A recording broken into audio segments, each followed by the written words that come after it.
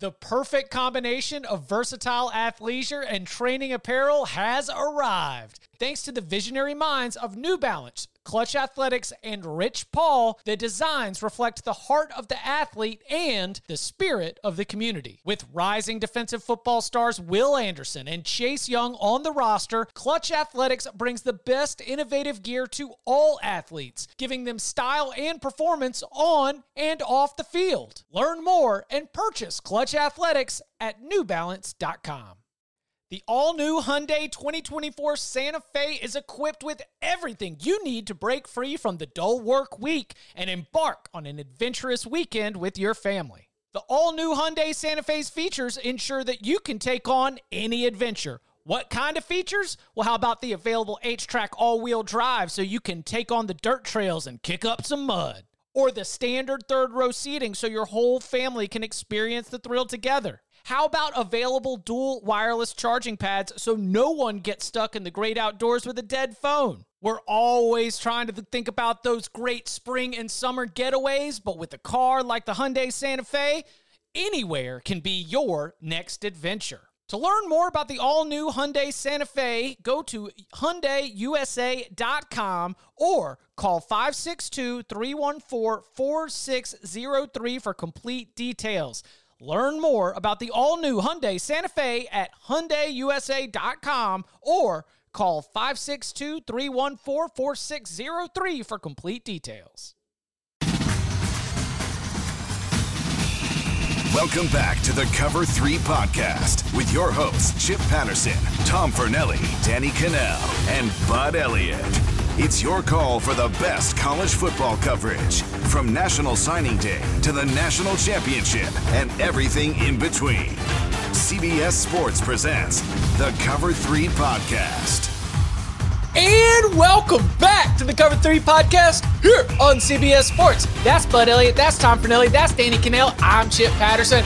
Come to you live at youtube.com/cover3 and all across the 24/7 Sports Facebook network. Thanks for hanging out. Smash that subscribe, smash that like, come and join us in the chat. Lots of listener, live viewer interaction as we are going to be firing up the college football trade machine. That's right. Bud Elliott is going to have some trades to propose that we will vote on.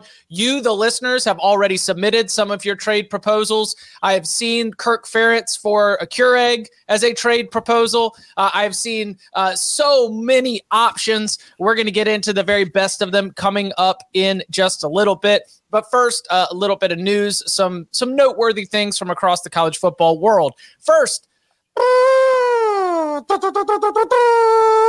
the CBS Sports has released its mid-season All-America team this week to much fanfare, and I just wanted to at least throw it out there.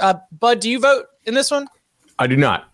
Okay. Tom and I have ballots, so we might be able to defend or, take all the heat for, like the meme of like standing in front of all the flaming arrows. Like we can take all the heat for what the voting body has done. Danny, do you have a vote in this one?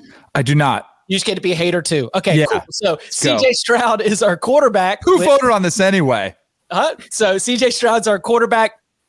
No unanimous offensive picks, which obviously means that I would assume Hendon Hooker received a little bit of love as a QB1 in this. 2 Ohio State wide receivers, Emeka Egbuka, Marvin Harrison Jr., both making the list. Defense is where you see the only unanimous selection. Will Anderson from Alabama. Other notable ones, Drew Sanders from Arkansas, Clark Phillips from Utah, Chris Smith from Georgia. Christopher Dunn from NC State is our kicker. Torrey Taylor from Iowa is our punter. The list right there on CBSSports.com if you want to go check it out. Any notable omissions or players that you were happy to see got the honors? I mean, Stroud makes sense. So yeah. I think like that was I saw some other teams that had Hooker on there, and I think Stroud has been better. Really? Yeah. Yes. But you have to consider the competition, don't you? I mean, there's been one game with a good defense, right? Like and honestly, Notre Dame's defense has been just as good as Alabama's this year, right? Yeah. For the most part, pretty good. So like, I don't know. CJ Stroud has is tied for the nation in touchdowns, despite playing one fewer game than Drake May, who he's tied with. And he's done all of this without Jackson Smith and Jigba all season long. Like, I understand that Hendon Hooker just had a great game against Alabama, but it should have been unanimous. Wow. I'm shocked at that. I mean, Cedric Tillman hasn't played a whole bunch either for Tennessee. True. Very true. Did he make it? No. But he said, Stroud doesn't have JSN. Hooker doesn't have Tillman, but I just think if you look at all the overall numbers, Stroud is better than Hooker. You guys are stat whores. Okay. See how it goes. It's all right. If that's what you want. It's true. I am. I lay down and nude in bed every night, but like, hate me like one of your. My thought is just Stroud was like the Heisman frontrunner coming in, has done absolutely nothing to not warrant still being it, to still be the All-American. It's just, I feel like Hooker is kind of like since he's exceeding expectations, that's making us diminish what Stroud's done. Put it that way. I had Stroud. I had Blake Corum on my ballot. I had Chase Brown on my ballot. We didn't get to do like second team votes, but as much as I was out here beating the drum for Brock Bowers, Michael Mayer not getting the tight end nod, I would say, was a little bit disappointing. Oh, I had Bowers on mine. Really? Yeah, I think Bowers is a lot better than Mayer. Mm-hmm. Okay. I think Mayer is good, but I don't know, man. He's big, but I don't like athleticism wise. I'm not sure I see like the NFL draft hype that some of these folks see in it. Could be wrong. Well, when I approach my ballot, I'm not going off NFL draft hype. I'm trying to say that's fair. Just based on what you have done so far this season, not just like projectables. How would you draft them? That kind of thing. Yeah, like, I'm not trying to disparage Mayer. He's a very good player. It's just I think Bowers is a better player who's more versatile and used in a lot more interesting, different ways. And I think Mayer, his numbers, and again, this isn't a knock on him, this is a credit to him. His numbers are kind of based on the fact that Notre Dame has absolutely nothing else on offense. MVP is what I hear you're saying right there. You know, Notre Dame for sure. Yeah, you take him off in that offense. Watch that Irish offense. He is the one thing that just sticks out as like, all right, I could work with that. Everything else, you're kind of like, the offensive line is okay, but not much else there.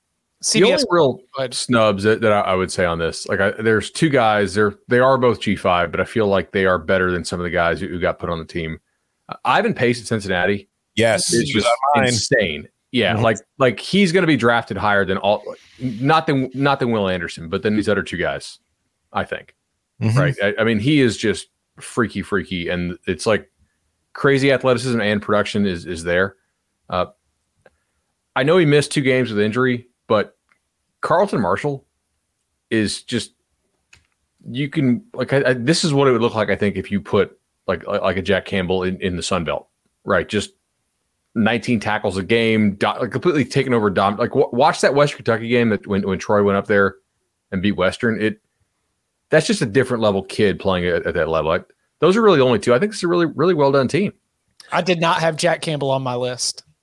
He's a good player, but name recognition. Yeah, I mean, on a preseason list, I think I might have had him, but so far, nothing else of note. I will say, Chase Brown made the team. I voted for him as well, but the fact that Illinois' defense doesn't have a single person on this team is ridiculous. I had whatchamacallit? I had Witherspoon on my ballot. I had him on mine. I also had Johnny Newton, the defensive end, and I also had Kendall Smith, the safety. I mean, if Alabama or Georgia's defense are putting up the numbers that the Illinois defense is, half the team are Alabama, Georgia players. Our midseason awards are going live today, probably pretty soon. Hey, I got Bielema for Coach of the Year. Let's go. It is. It's funny. Like one person voted for Bielema of all the voters, and it wasn't me. It was Chip. Wow. Yeah. Yeah. Had to turn in that blurb last night. Okay. CBSSports.com is where you can check that out. And as I mentioned, the midseason sort of honors awards will continue. Our midseason Heisman, midseason Coach of the Year, our second chance expert picks to be able to do the college football playoff projections, top 4 plus first 2 out. CBSSports.com is where you can find out all of that. Okay. So, just to like pivot away from the season at hand, a little bit of a view into the future, because we do have some more college football playoff expansion meetings coming up in the near future. And the one topic that, especially coming out of this past weekend, that has become a hot topic of conversation among college football fans and will be one of the items that is debated in the upcoming meetings is what to do with these first round games, because there is a push from within the bowl season industry, an official letter sent to conference commissioners by bowl season executive director Nick Carparelli, encouraging the conference leaders to play those first round games at bowl sites instead of on-campus venues. What they argue, probably to me that stands out as the best argument, is logistics.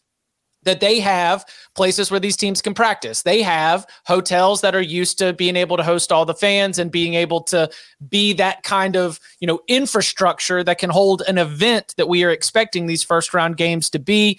They also have warm weather climates. I don't think that's as big of a deal. And they also claim to have a neutral environment, which again, I kind of thought the home field advantage was one of the interesting things about the first round. But after we saw some of the scenes in Knoxville, after we saw the scenes in Salt Lake City, after we saw what home field can be over this past weekend, I think it did bring a new spotlight. I know Dan Wetzel had a column over at Yahoo Sports diving into why this should be a big takeaway for conference commissioners. As those commissioners begin to discuss the future of the college football playoff, do you foresee the bowl season industry being able to pry these first round games away from on-campus sites? No. You don't think no way. Could? No, I do not. No, man, here's the thing. Like, some of these ADs make like $1 million now. Like the days of being able to grease these guys with, hey, here's a free golf trip to Arizona, or like, hey man, like go take your family to the Bahamas. I'm not saying you still can't try that, but it's a different world back when ADs used to make like 200. And that was a much, much bigger deal, to get something that's worth a couple grand. When you're making that million range, it's harder to buy somebody off. And now, like, these schools make so much money. They have fans to keep happy. They have boosters to keep happy. Like, wouldn't you want another home game? Just for a pure revenue standpoint, the home game is what you want because you're going to make more money on it. And it's also an advantage for your team. Like, this is why we keep playing hard throughout the year. Even if we have the playoff thing locked up, you want to get the seeding. You want to get home field. I think not only will they not get the first round games at the bowls, I think there's some chance that the quality of games we had this weekend at Utah, at Tennessee, at TCU with all those field stormings, I think there's some shot we actually get all of this stuff except for the championship game eventually on home fields because they don't need the bowls. Why do we need these guys? Just because you're greasing them? Stop it. Like, you're making so much money now. Logistics? What? You need logistics every week? You play like 7 home games a year.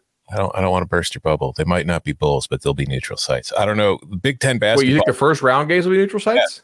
Big Ten basketball media days don't get nearly the attention that football media days do. But did you hear Kevin Warren's comments last week? Kevin Warren was talking about, he's bringing up because they were talking about the college football playoff. And he was mentioning about how they're trying to figure out the logistics for like a Big Ten team. If they have to host a first round game, they're looking for neutral site venues that are closer because they're concerned about playing in the weather in December in a lot of these Big Ten campuses. They're worried about fans having to sit outside for these games. They want to play them. Like if Minnesota were to host a playoff game, they would move it to the Viking Stadium. They would try to play it. If the Bears build a new stadium in Arlington Heights with a roof, they will try to play Northwestern, Illinois games, whatever, in that stadium. They want to play in the Big Ten's footprint, but they want to play indoors. Why? Do you really believe that they're going to play first round games not at campuses? Well, Kevin Warren was saying that he's the commissioner of the conference. He actually has influence on what's going to happen. So I hate it, but I'm telling you right now, they're more concerned about the product than they are the game. As long as they get to the playoff, they're not going to care about, like, it pisses me off to no end because the one thing the Big Ten has always actually had an advantage in, if they did this late in the season, is the weather. Teams from the South having to come up and play in 30 degrees and snow. They're not going to enjoy it. It's going to suck. It's never fun for us either. We're just used to it. Can somebody boy. Can somebody talk some sense into him about how foolish that would be? Because you're exactly right. I mean, what if we always said, well, what if, teams in the southeastern portion of the country had to travel up north and play in the cold in the same type of conditions that they do? Doesn't he understand that could be a potential advantage to help you advance to the next level? Probably does. That to me is that makes me wonder if there's another reason, if he's just giving some excuses. Exactly. The money, the TV networks. Revenue at an indoor. I don't think the TV networks want it there. They would love the outdoor. I think they would love the atmosphere. Maybe he's paying a bunch of extra money or something. You know what? Maybe Tom's right. Maybe they will start out like this. I am pretty sure this will not last long term because your fans are not going to want to travel to 3 neutral site games. And if you make all this stuff neutral site and it kills home field advantage, it will diminish some of these November games, whereas they will have significant value and like above and beyond entertainment value. Like the teams will care more if you are actually securing home field advantage. Maybe Tom's right. Maybe this is actually how they'll start it out. That is why long term it won't happen. That's why they were very careful to point out when they first put out this proposal of the first round games. They were like on campus or at agreed upon neutral site. If it's I'm skeptical still. But if it's a Michigan playing in Detroit, I don't think it's that big of a deal. But you're indoors. I know, but at least you have to travel up there. I travel. Right. But I do think you point out something, because if they do the neutral sites all the way through, I mean, how many times have we heard Clemson, Bama, Florida State fans, even back in the day when they went to the Rose Bowl, like, Florida State was just coming off a championship. Do we really want to spend for 2 trips? Let's wait and see if we can make the final. Then we'll unload the boat for that one. That's where you get a little bit tricky. And Bud's right. Like, that's when you'll start to see some of the attendance numbers drop, because people just wait and see if you make the next round rather than going some, neutral site, garbage game, that's just going to be out, whatever. Like, the fans want to be in their home. They want to make noise at their own stadium. And I think we should applaud them and encourage that, because that's what does make the sport great. NFL is a better product at a neutral site. Yeah. Part of what makes college so special is that home field, is that collegiate atmosphere. Like, if you played like last year's championship game, cool, exciting game. Not as good as the NFL games that weekend, right? I mean, like it's sterile. It doesn't feel right. Ideally, I think that the earliest you should play a neutral site game in the playoff is the semis. And even then, I would probably just wait to the title game. Because, I mean, that's what the NFL does. And if you're trying so hard to be the NFL, they all play their games at home until the Super Bowl. So do you think that and this is like, I'm afraid that I'm stepping way out of line here, but do it. Do you think that ESPN owning all of these bowl games changes the idea? Like, you don't need to grease the wheels because the network partner who's like heavily involved with the college football playoff is also owning these bowl games, like has ownership stake. Like, it's not quite the old world where these different places, like the way that ESPN has bought up bowls, like slowly but surely over the last 10 years, does give them interest in trying to raise the level of those bowl games. But to counter, sorry, Tom, go ahead. No, I was going to say, if you force places to bid on the ability to host games, that's generating revenue. So ESPN will say goodbye to some of the bowls if it has to, fill them with other content. But as far as the college football playoff is concerned, if we can increase the revenue for us and for the schools, that's what they're probably going to do. Yeah, like most of these bowl games that ESPN owns that are just pure like business ventures that are created out of whole cloth are there because it makes a little bit more financial sense for ESPN to put on a bowl game than it does to show a replay of sailing or run NFL Live yet one more time. But it's not the owner, like they own it's a different company. ESPN Events owns the bowl itself, and then ESPN contracts ESPN Events to be able to pay the media rights to show it on television. Right, but like for instance, do you think ESPN really cares if it's a home site game or played in the Orange Bowl? Like for the big ones, I don't think it really does quite as much. Maybe it does. Like Citrus Bowl, like a lot of these exist for inventory. Yeah. Mm-hmm. Just to have inventory when you're home from work or working a half day over the Christmas season. Who works a half day in December? Not us.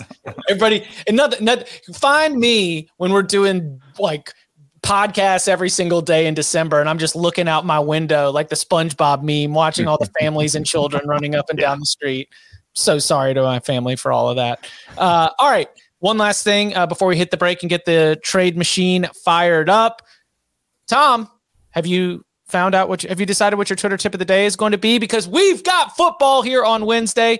It is Fun Belt action. Georgia State at App State.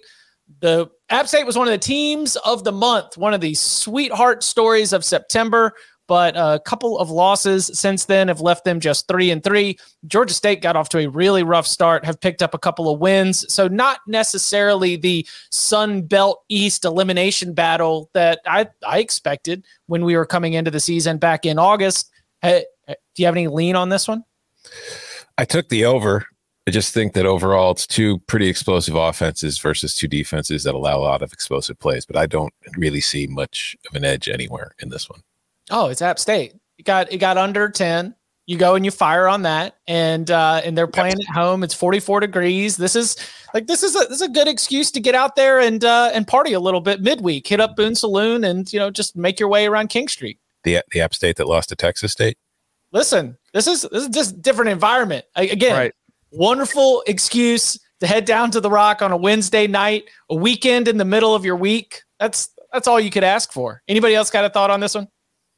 I took some over 56 and 56.5. What's it sit at now? 57, 57.5? 60. Yeah. 60. No, I don't want 60. Yeah. Yeah. Slight lean. Danny? I got a question for you guys before we get to do you guys think Jermaine Burton gets suspended or disciplined from the incident that took place after the Tennessee game? There's videos of the female that he came across and there looks to be a slap. And there's another one that shows him. It's hard because it's a different angle. You guys have you seen the video? Seen any of this? Oh, you I don't haven't? think you will. You don't? No. Anytime there's video, it does make me wonder, and it's a female, so I do wonder. I mean, it's a bad look for Alabama. It's a bad look for Jermaine Burton. I saw it not from a girl's, but like when you get the field stormed and there's that much craziness and chaos, players just want to get to the locker room and run through. When I was at Virginia, rushed the field, a couple of offensive linemen running off like just bulldoze some frat dudes that were running like wah, and just like clothesline them on the way in. But they generally want to get in. Burton is kind of walking off, and it's definitely not incidental contact. Like it's pretty egregious. I just wonder if you guys go check it out and see what you think. I'm not pretty sure. My suspicion here is that it's very easy to use the excuse that like, hey, that's a crazy atmosphere, and it's against the rules. Blah, blah, blah. That's the problem. Is like, she was breaking the rules. All the fans were breaking the first rules. Bad actor, unclean hands. Yeah. I mean, so do you know what my first thought is, Danny? Does it matter? Like, has he been that good? No. Yeah, you're right. It's just like, or maybe you just be like, yeah, we're going to suspend him. Like, right. Set an example. Jermaine Burton, like, look at this incredible loss for our offense. Yeah, I've been very much not impressed by what he has brought to this Alabama wide receiver room. Other wide receivers I would think would be more impactful, but that's just my opinion. All right. Coming up on the other side, we get the trade machine going. What would be the trades that could go through or be proposed if we had a mid-season trade deadline in college football? We'll get into that and more next. eBay Motors is here for the ride. Remember when you first saw the potential? And then through some elbow grease, fresh installs, and a whole lot of love, you transformed 100,000 miles and a body full of rust into a drive that's all your own. Look to your left. Look to your right. It's official. No one's got a ride like this. There's nothing else that sounds like, feels like, or looks like the set of wheels in your garage. With over 122 million parts, you can make sure your number one ride or die stays running smoothly, so there's no limit to how far you can take it. Brake kits, turbochargers, engines, exhaust kits, roof racks, LED headlights, bumpers, whatever your baby needs, eBay Motors has it. And with eBay Guaranteed Fit, it's guaranteed to fit your ride the first time, every time, or your money back. Plus, at these prices, well, you're burning rubber, not cash. Keep your ride or die alive at ebaymotors.com. Eligible items only. Exclusions apply. Robert Half research indicates 9 out of 10 hiring managers are having difficulty hiring. If you have open roles, chances are you're feeling this too. That's why you need Robert Half. Our specialized recruiting professionals engage with our proprietary AI to connect businesses of all sizes with highly skilled talent in finance and accounting, technology, marketing and creative, legal, and administrative and customer support. At Robert Half, we know talent. Visit roberthalf.com today. Back here on the Cover 3 podcast, time to get the trade machine fired up. And there's a couple different ways to attack this. We've got some listener suggestions that we want to get to. If you want to drop one in the live chat right now, we'll go ahead and we'll mark it and be able to circle back by the end of the show. But Bud, this was your baby right here. This was your proposal and your idea. So I want to let you go ahead and take this, get this started with maybe before each proposal, sort of the mentality that you had about what each team would be looking to get out of it. Sure. So just some ground rules here. Eventually, we're going to get to a spot where players are paid and they're on contracts, right? And so, like, you have to sort of spin reality slightly. I mean, obviously, we already are if we're talking about college football trades. I was just kind of jealous that all these other leagues get to talk about the trade deadline, and we don't in college football, at least not during the season. So no transfer portal on this. You can't just immediately portal out if you get traded somewhere. So with that, I just thought about where are these teams weak, which of these teams are maybe in win now mode, kind of go for it mode, and which teams are sort of in let's sell off mode. And I have a couple here, and maybe we can discuss why these are terrible or great trades and see what you guys want to vote on them. So I had one that Jordan actually shot down. I was going to trade Drake May to Michigan along with Josh Downs in exchange for them getting into the Big Ten immediately. But he said it's not really allowed. But I mean, obviously, if you got that, I think Michigan would be like the odds-on favorite to win the national title. Decline. You give away your generational quarterback to go finish 8th place in the Big Ten. You know what it's like to be able to compete, to have the honor of getting beat by Clemson on the first Saturday in December? No, you just want to stay. Just stay right where you are. Just stay nice and easy. We'll get that top 25, 23 at the end of the football season. You're competing for a national championship in basketball. The ACC is where North Carolina belongs. All right, fair enough. Also, the biggest loser in that trade would be Drake May. Yeah. From Phil Longo's offense to also Mac Brown. Yeah, you'd be like, you've got a hell of an arm. You're going to use that to hand off 25 to 30 times a day.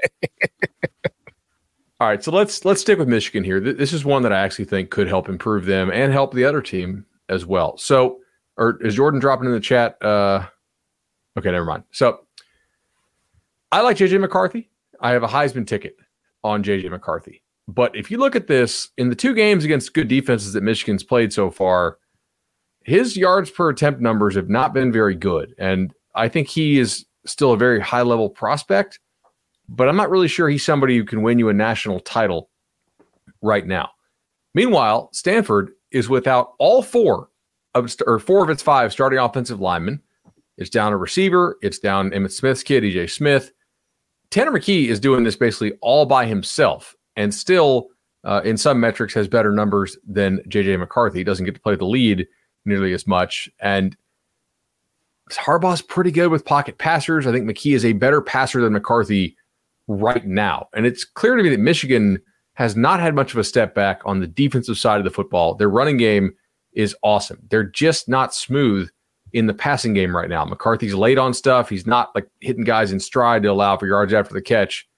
This would be a ballsy move because they're super high on McCarthy, obviously, as we are as well. But if you think you got a shot to go for it and win this year, because Bama looks a little bit down, Georgia doesn't look quite as good as they did last year.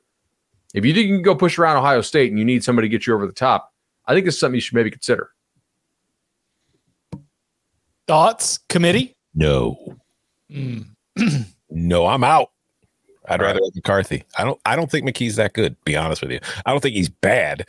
But I mean, if you go, like you mentioned, McCarthy struggled against good defenses. Well, against USC, McKee threw 1 touchdown, 2 interceptions, averaged 6.3 per attempt. Against Oregon, he averaged 5 yards per attempt. Last week against Notre Dame, he averaged 7.6 yards per attempt. I mean, it's not like he's putting up any different kind of numbers than McCarthy. And I think, honestly, again, it's kind of going back to my comments on Drake May. I don't always think that it's the quarterback in Michigan's system that is the problem. I just think that they are very much a run-heavy team right now, and they're winning with it. And that's just kind of what they're going to go with. What do you think, Danny? I would tend to agree. J.J. McCarthy hasn't been the explosive playmaker in the pass game that I thought he was going to be, but I don't know if that's what Harbaugh is even looking for. I think he just wanted a little more athleticism, a little bit more upside, and I think he's getting it. But I do think if Michigan, when they get to Ohio State, you're going to have some of that explosive pass game. But I don't know if Tanner McKee's the guy that would bring it to you. That's why I kind of like the Drake May idea. I had some trades for Drake May. I didn't know they were off the table. I just think he's untradeable because like if you're Mac Brown, you trade Drake May, your career's over. Everybody's right? I got to trade. But you guys go. Like, how long is Mac going to coach? There's no way you trade away a guy that, if he keeps on this pace, could be the number 1 overall pick. Unless you think you're going to become the AD or something like that and set yourself up. That's kind of why I threw out the crazy get into the Big Ten. I couldn't figure out a trade for Drake that made sense for North Carolina like long term. And his family's huge Tar Heels. Harbaugh loves McCarthy. Yeah. Also, clearly to unseat the guy that got you, past Ohio State and brought you to the playoffs and to say, see ya, even though I think we all saw the writing on the wall and thought it was probably the right move. I mean, he clearly likes him. They had Charles Woodson talking to Jim Harbaugh before the Penn State game, and Jim Harbaugh starts explaining. It's like, well, what do you like about him? Why do you say that he reminds you of a young Jimmy Harbaugh? He's like, well, he steps back, then he sprints over here, doesn't see anything. He spins around, sprints over here. And as he's describing it, they went back for the piece and they showed exact side by side of McCarthy scrambling around and Harbaugh scrambling around. I mean, I think Harbaugh does see a little bit of young Jimmy in JJ. I don't think that he would want to part ways with the future of the quarterback position at Michigan. Also, I understand the difference in personnel, but McCarthy, passing efficiency way higher than McKee's, completion rate way higher than McKee's, yards per attempt a full yard higher, yards per dropback nearly 1.5 yards higher, air yards nearly 1.5 yards higher. It's McCarthy's better than McKee. I don't think he is, but I understand the stats say. I just think that Stanford's roster is garbage. I mean, they're down 4 of their 5 starters on the offensive line. They have nothing at receiver. I think it's one of the worst rosters in the Power 5. I think you put McCarthy there and you swap him. I think McKee's would have much better numbers in Michigan's offense than McCarthy does, personally. But, I mean, we'll see. It also, if you look at McCarthy's stuff, this is one of the reasons why I proposed this. He has such big numbers in those first 3 games. We were talking 14, 18 yards per attempt type stuff. But he's under 7 in 2 of their 4 Power 5 games already. And when they bog down in the red zone, a lot of that, I think, is him not being on time with some of his throws. So we'll see when they play some better teams. I get the veto, though. Jordan thought this should be vetoed, too, and he was right. Jordan is the smartest of all of us. So, all right. What else you got? All right. Georgia and Iowa State. So we see this in baseball. We see this in NBA. You got a team that is tanking. I need to see what Iowa State player is going to crack the Georgia rotation here. I think there's actually 2 who really, really could. And I think Georgia this year sees that Bama is down a little bit. What a coup would be to stick it to Nick Saban and beat the Tide and have Nick Saban go over with Bryce Young as far as national titles as his quarterback, right? And I'm not saying it's Nick Saban's last best shot to win a national title, but I think it's common sense that this was one of their best rosters they're going to have, unless one of these quarterbacks they have on the roster ends up being really, really good. Ohio State might be really great, but other than that, I mean, if Georgia gets some guys here, they could really cement themselves as the clear number 1 team in the country, but they're going to have to give up a lot. So Georgia needs a pass rusher in the worst way, right? Nolan Smith's probably their best pass rusher right now. He's just okay. And they kind of need somebody who's a stud at receiver. And Iowa State's entire offense is this guy named Xavier Hutchinson. He gets 16 targets a game. He's a pretty good player. They also have Will McDonald, who's one of the best pass rushers in the country. Georgia, for you guys who are home, maybe don't know or don't follow these guys, Amarius Mims is probably a stud left tackle. He's played really well in spots this year. He's their backup because Georgia's offensive line is loaded. And Michael Williams was a top 10 player in the country last year on the defensive line. So Iowa State punts on their season. They almost certainly miss a bowl if they do this, which I think would suck for them. It would kill their bowl streak. But they do get to rebuild around 2 really nice pieces. Both of Iowa State's tackles this year have terrible grades per PFF. So I looked at their rosters. Okay, where do they need to upgrade? You got another year of control for Amarius Mims. You get Michael Williams for 2 more. And Georgia has big-time upgrades here, I think, as a pass rusher and certainly at receiver as well. And since you guys tell me how good Stetson Bennett is, he's going to take full advantage of Xavier Hutchinson. Now, do I get portal protection on these trades? Portal protection? Yeah, that's what we said at the start. Right. They can't portal out. Stop taking this trade. I think this is a good trade for both parties. I agree. And beefing up an offensive line, that makes Matt Campbell happy. Bringing in somebody I know that we want 5-star culture, 5-star hearts, but actual 5 stars will work too. if we want to be able to, make sure we can continue to run the ball effectively. I think this is right at the heart of what you're looking for. An Iowa State team that has 4 losses, but what's combined margin of 14 points? Is that right? Like they continually have been coming up on the wrong end of this. It just ain't your year. I'm sorry. So let's go ahead and make the most of what we can. Let's build for the future within our identity. And then for Georgia, you're 100% right. Pass rush and receiving option. I like this a lot. I think this trade goes through. All right. Sweet. I got one. You got it? Yeah. Perfect. All right. So I got a couple more here. Alabama, what do they need? They need an explosive receiver. Who's a team out there that needs a lot but has an explosive receiver, kept a receiver this offseason that people or other collectives were trying to pry away? Oh, BC. Not having a great year. I've got Alabama going up to Boston and going to get Zay Flowers. They're going to give up a lot, though, because Zay Flowers might be like a first-round pick type receiver, legit. I mean, if you guys watch the ACC like we do, he gets doubled all the time and still beast modes people. They're going to get up Kobe Prentice, who's a starter for them, but like just a quality starter. Elijah Pritchett, who was one of the top offensive tackles last year, and Ty Simpson, their third-string quarterback, but highly rated kid last year who is promising. Boston College is losing Dracovic most likely this year, so they got a quarterback to replace him. They certainly need offensive line help after all the injuries they've had along the offensive line, and they'll have a pass catcher. So this is a lot to give up, but hey, I mean, if you get a bona fide number 1 stud who can stretch the field and go deep, like ask Louisville how facing Zay Flowers was this year. That he's a stud. He would immediately be one of the best players in the SEC as well. So you give Bama that explosive option. I feel like it's a lot to give up, but this could work. So what I like is that you've given Jeff Hafley a quarterback for the future. Yeah. Ty Simpson has so much eligibility ahead, and Flowers is almost certainly off to the NFL after the season. Zay might say no, since apparently the first thing Zay did when he heard these offers was to go to Jeff Hafley's office, because that's what kind of guy he is. I'm not making fun of him. It's just that was the story that was repeated over and over around Flowers. So I think that's fair. I'll give a thumbs up on that one. I think Alabama's paying too much. They could be giving up a freshman receiver, young quarterback, young offensive lineman. I think you got to give up the QB. And if I'm Alabama, I'm not that worried about finding another one. But I don't think I'm giving him Prentice, because I think that if I take Zay Flowers now and then he leaves, I'm kind of in the same situation again next year. I think I would give him the QB and the OL. I would not give up Prentice. Or if I'm giving them a receiver, I would give him Jermaine Burton maybe, or one of my other guys, but I'm not giving up the freshman because I need somebody to stick around going forward. Didn't you guys know Zay Flowers has a no trade clause in his deal with BC? He's already been offered to leave, and he doesn't want to go anywhere. Although I wonder if he'd want to revisit that.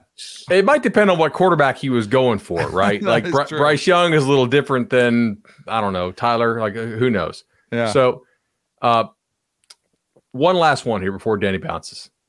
Ohio State and Clemson. This is a blockbuster because these teams might have to play each other, but they both have a glut of talent at one position and need some help elsewhere. So I talked to Anna Adams at our 24/7 Sports Clemson site. She said Clemson is getting much healthier on the back end. They still need an outside receiver. I know that Ohio State has improved this year on defense, but they could still use that no doubt stud difference maker on the inside that they so often see when they play those SEC teams in the playoff. So I'm trading 2 guys who had been kind of banged up this year that are on their way back. I'm shipping Jackson Smith-Njigba to Clemson for Brian Brzee.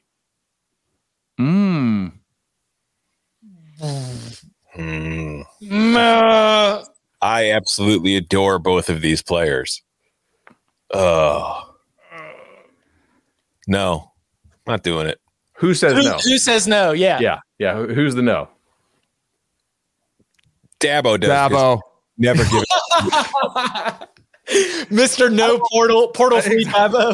I don't need a receiver. I got the guys I got in this locker room, the heart, the character we got. That's more than enough. That's all we need. Listen, what does it say to the men in that locker room if I'm out there trying to get somebody else in there that I don't believe in them? Ohio State could trade. Clearly, we've seen Ohio State could trade JSN and it would be fine in the Big Ten. Can it trade JSN and be fine in the playoff? Depends on what they get in return, though. Depends on what they get in return. I love Brian Brzee, but is Brian Brzee making enough of a difference in the playoff for you when you come up against? No, I don't think so. Or whoever the hell you're going to be playing. I think JSN is a bigger difference maker in those games than Brzee is. And we saw, based on what we just saw from Tennessee and Alabama, would you rather have a receiver who can get open or a defensive tackle? I think it depends on where you're deep, though. Like, what's the replacement level? But I don't think Ohio State's interior line is like that big of a problem. Like, I think Brzee. I don't think it's a problem. Have. Yeah, I just think he's a difference maker for them. Yeah. See, I don't think that's going to be a huge problem for them. Especially because when I'm playing him with Mike Hall, like that's a nice. Yeah, but like when I'm playing Alabama, am I worried about stopping the inside run? Like it's like I am actually, because with Bama this year, they're not explosive. Although if they get Zay Flowers, they might be. But even so, like, Gibbs is not running between the tackles. It's like I don't have to worry about that. Like Georgia, okay, but no, I don't think it makes a ton of sense for either side. I think it would be an awesome trade, but I don't think it really makes it that big of enough of a difference for either team to risk it. Fair enough. Because if Igbuka or Harrison go down, then you've traded JSN. Now you're kind of thin at receiver. That's true. I mean, you got Fleming, you got a couple of young guys, but yeah, that's fair. So what went 1.5 for 4 here? Yeah. All right. Do you have a fit? I'll take it. Is that it? No, no. This is the life of a general manager. Yeah. You come up with all trades. 90% of them get shut down. All right. Do we want to start going through? So we got 2 more. Are these listener? Yeah. All right. Let's see them. Jordan, are you gonna? There we go. Here we go. All right. So we've got Tennessee gets a cornerback from Syracuse, Garrett Williams, beefing up that secondary, while Syracuse gets a wide receiver. Syracuse gets a wide receiver from Tennessee, Ramel Keaton. Obviously, the Syracuse wide receiving room is nowhere near as deep as what we have at Tennessee, group that's been incredibly explosive, even with the absence of Cedric Tillman. And Syracuse, still undefeated, now gets a pass catching option. I think yes. Like, I think Williams is definitely a better player than Keaton is. But if you look at what the offensive staff did, the Syracuse offensive staff, which was last year's Virginia staff, when they had multiple options at receiver who they could mix and match and do all this fun route combos with, I think they might take this. Syracuse does need a little more explosion on offense and a little more they need one more option, I feel like. But Williams is a damn good corner. Like, he's going to be an NFL guy. So, and I'm not really sure Keaton will. First off, I just now discovered that Tennessee has a receiver on the team named Squirrel White, which is very important to know going forward because that changes a lot of things, having a guy named Squirrel White. As far as this trade, I think I do it if I'm Tennessee. I mean, I think getting a guy like that in my secondary would be huge, even though I've already played Alabama, but I might have to play Alabama again in the SEC championship. And I think that I can't rely on winning 52-49 again. I might need a stop or two to get through that game. So I think that's interesting. And I think Keaton's a good player, but I also think that you have Squirrel White. So he's going to be a superstar because, again, his name is Squirrel White. But also, just the way that scheme is, like, you've got Jalen Hyatt, you've got Brew McCoy. Cedric Tillman will probably be healthy by that game. At least you'd hope so. Like, I think that Tennessee can afford to lose a receiver and be fine because of the way that offense works. You can find guys to play in it and get open because they scheme guys open. So if I'm Tennessee, I'm definitely doing that. I think Syracuse would be the one, if it gets negated, would be the side that has to shut that one down. And I don't know if they would. Yeah, that would be fun. The other thing is, like, you might need to load the box more against Georgia because Georgia's offensive line is better than Alabama's, I think. And so you may need to hold up on one-on-ones on the outside more than you did against the Tide. So, all right, we got one more locked and loaded. Let's see it. Ooh, okay. Ooh. So Iowa gives away Riley Moss to Texas, and Texas takes Hudson Card and creates all kinds of headaches for Hudson Card as he takes on the leadership of the Iowa offense.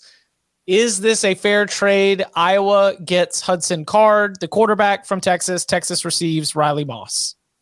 Texas does this in a heartbeat. There's no reason for Iowa to do this. Like Texas is getting rid of a guy who is going to be transferring at the end of the year in all likelihood anyway, because you've got Quinn there and you've got Arch Manning coming in. It's hard to see a path to playing time for Hudson Card. And Riley Moss is a terrific player.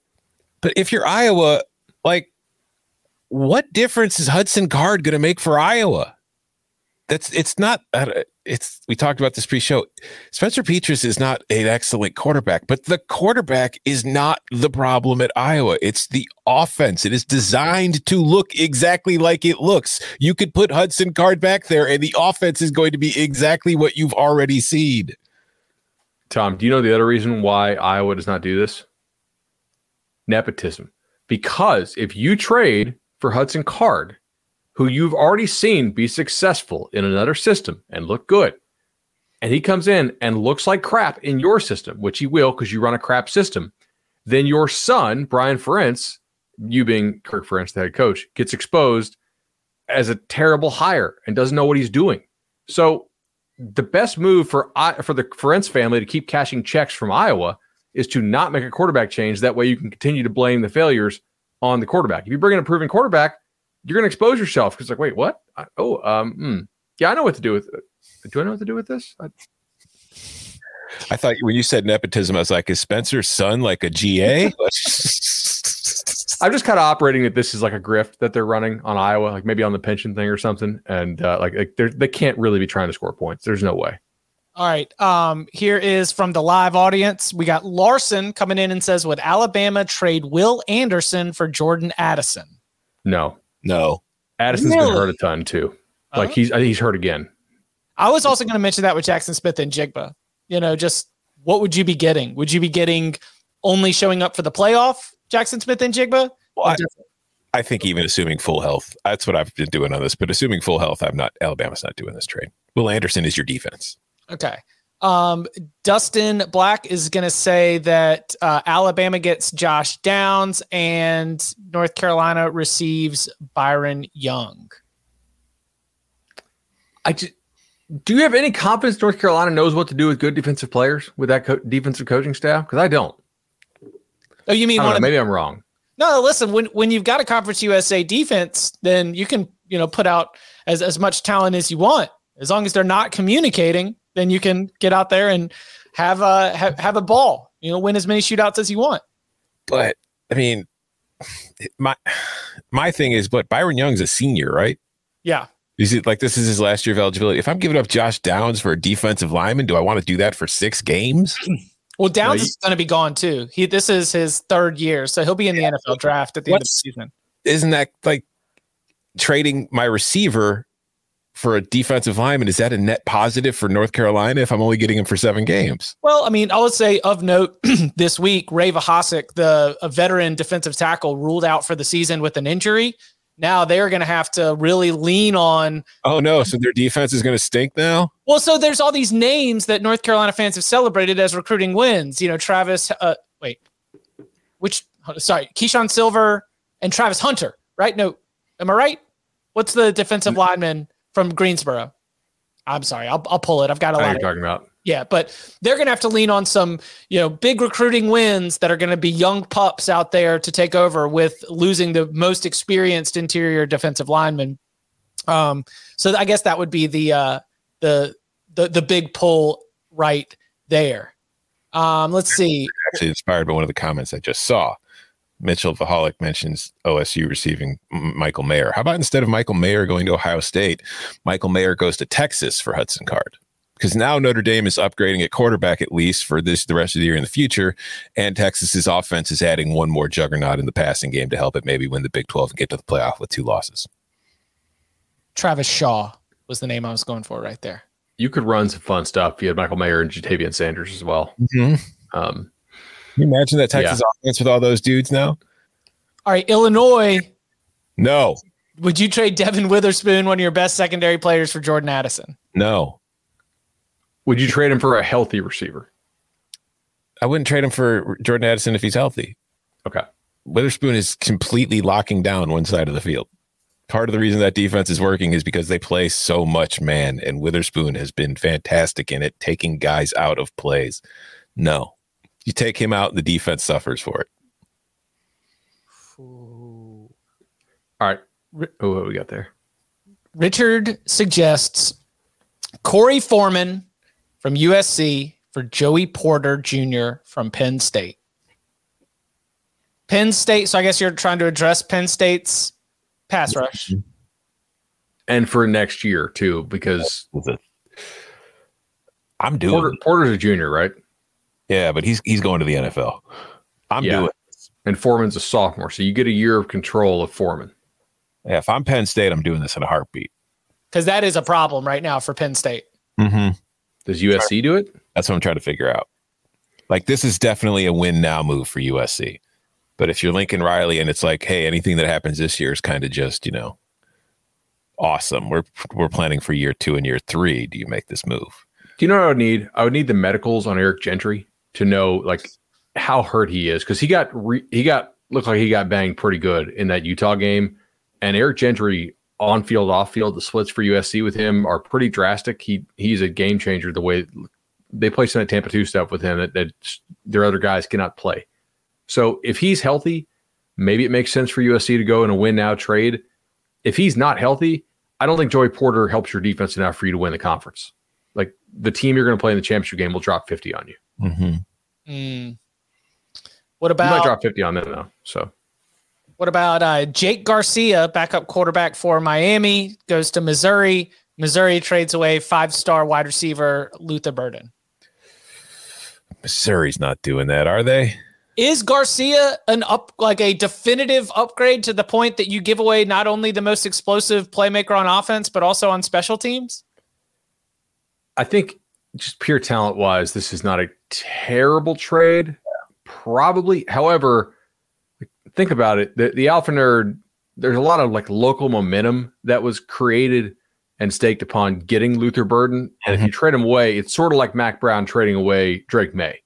It's just, what are we doing here? Doesn't make sense to give away the guy that like that's sort of that's the chip you have, that not to trade away, but just kind of hang your hat on. Hey, we got Luther Burden. We're going to recruit locally. We're going to recruit on an SEC level.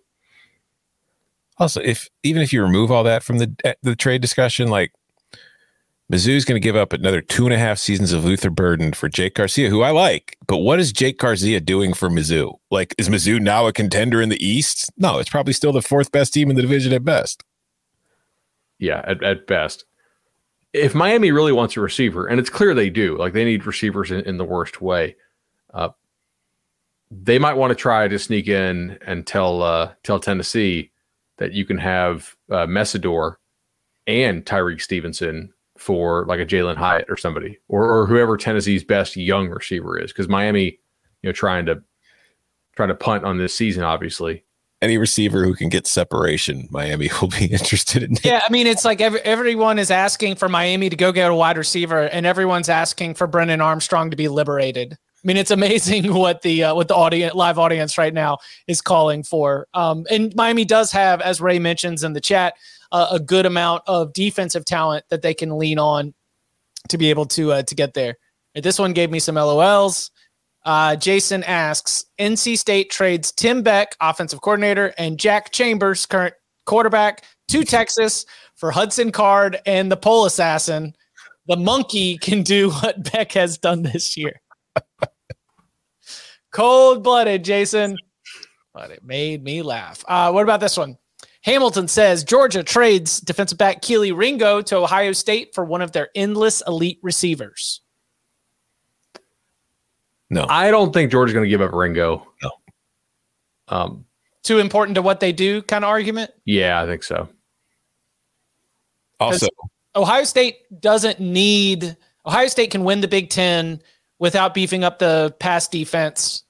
But if they run into an elite passing attack in the college football playoff, pass defense could use some help.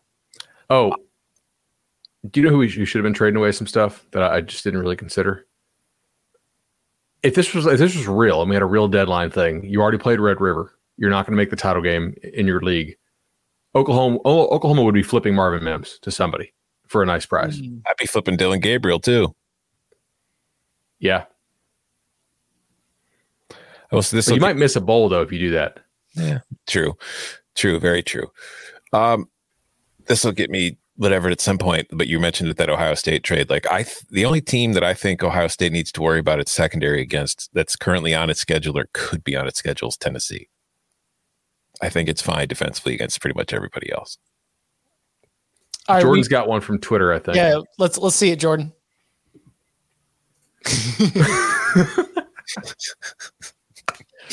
Why would you give up hot coffee?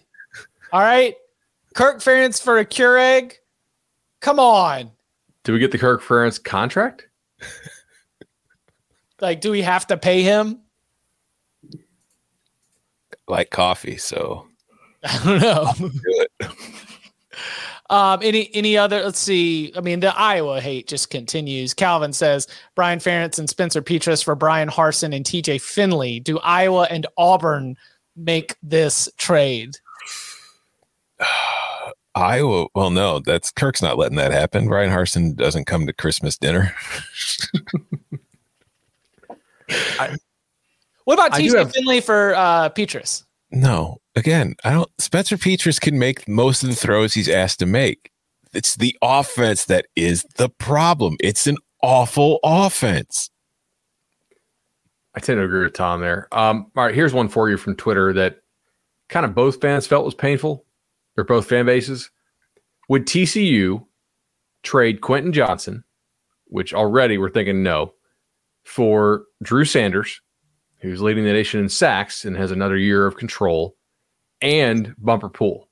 TCU, for context, does need linebacker help a lot, and they need a little bit better pass rush. No. I still think no. Yeah, that offense runs through Johnston, and it's so stupid when you get to see his athletic advantage against most Big 12 second cornerbacks, defensive backs. Like it's ridiculous. Also, the toughness, man. You look at him, you're like, okay, like tall guy, long strider. The amount of underneath catches he's made in recent weeks that he's held on to and just taking shots is pretty damn impressive. Yeah, he's going to be a hell of a pro. And the contested ball win rate, I don't know what that is, but it seems like it's high. High. Any others that you want to mention, either from Twitter or the chat, before we get out of here? Is there a team that should be tanking that we haven't thought about or should be selling at the deadline?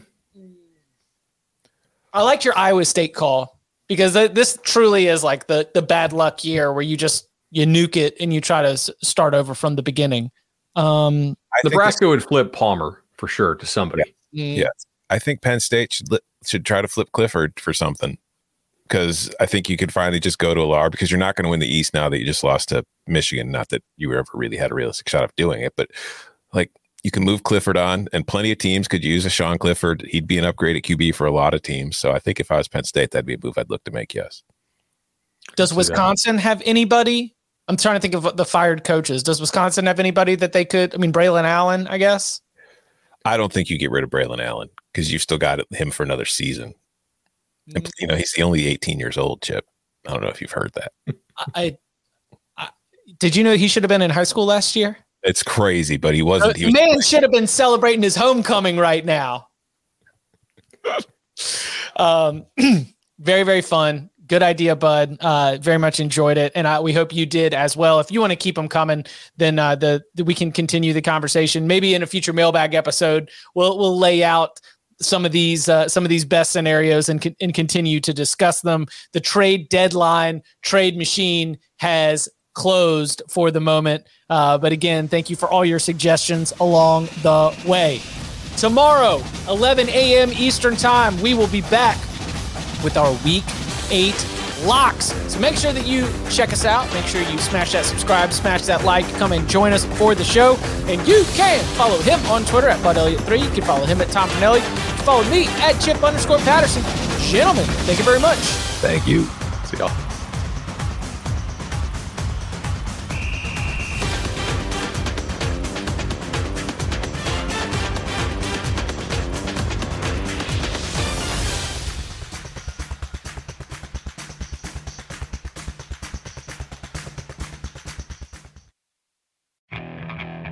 Okay, picture this. It's Friday afternoon when a thought hits you.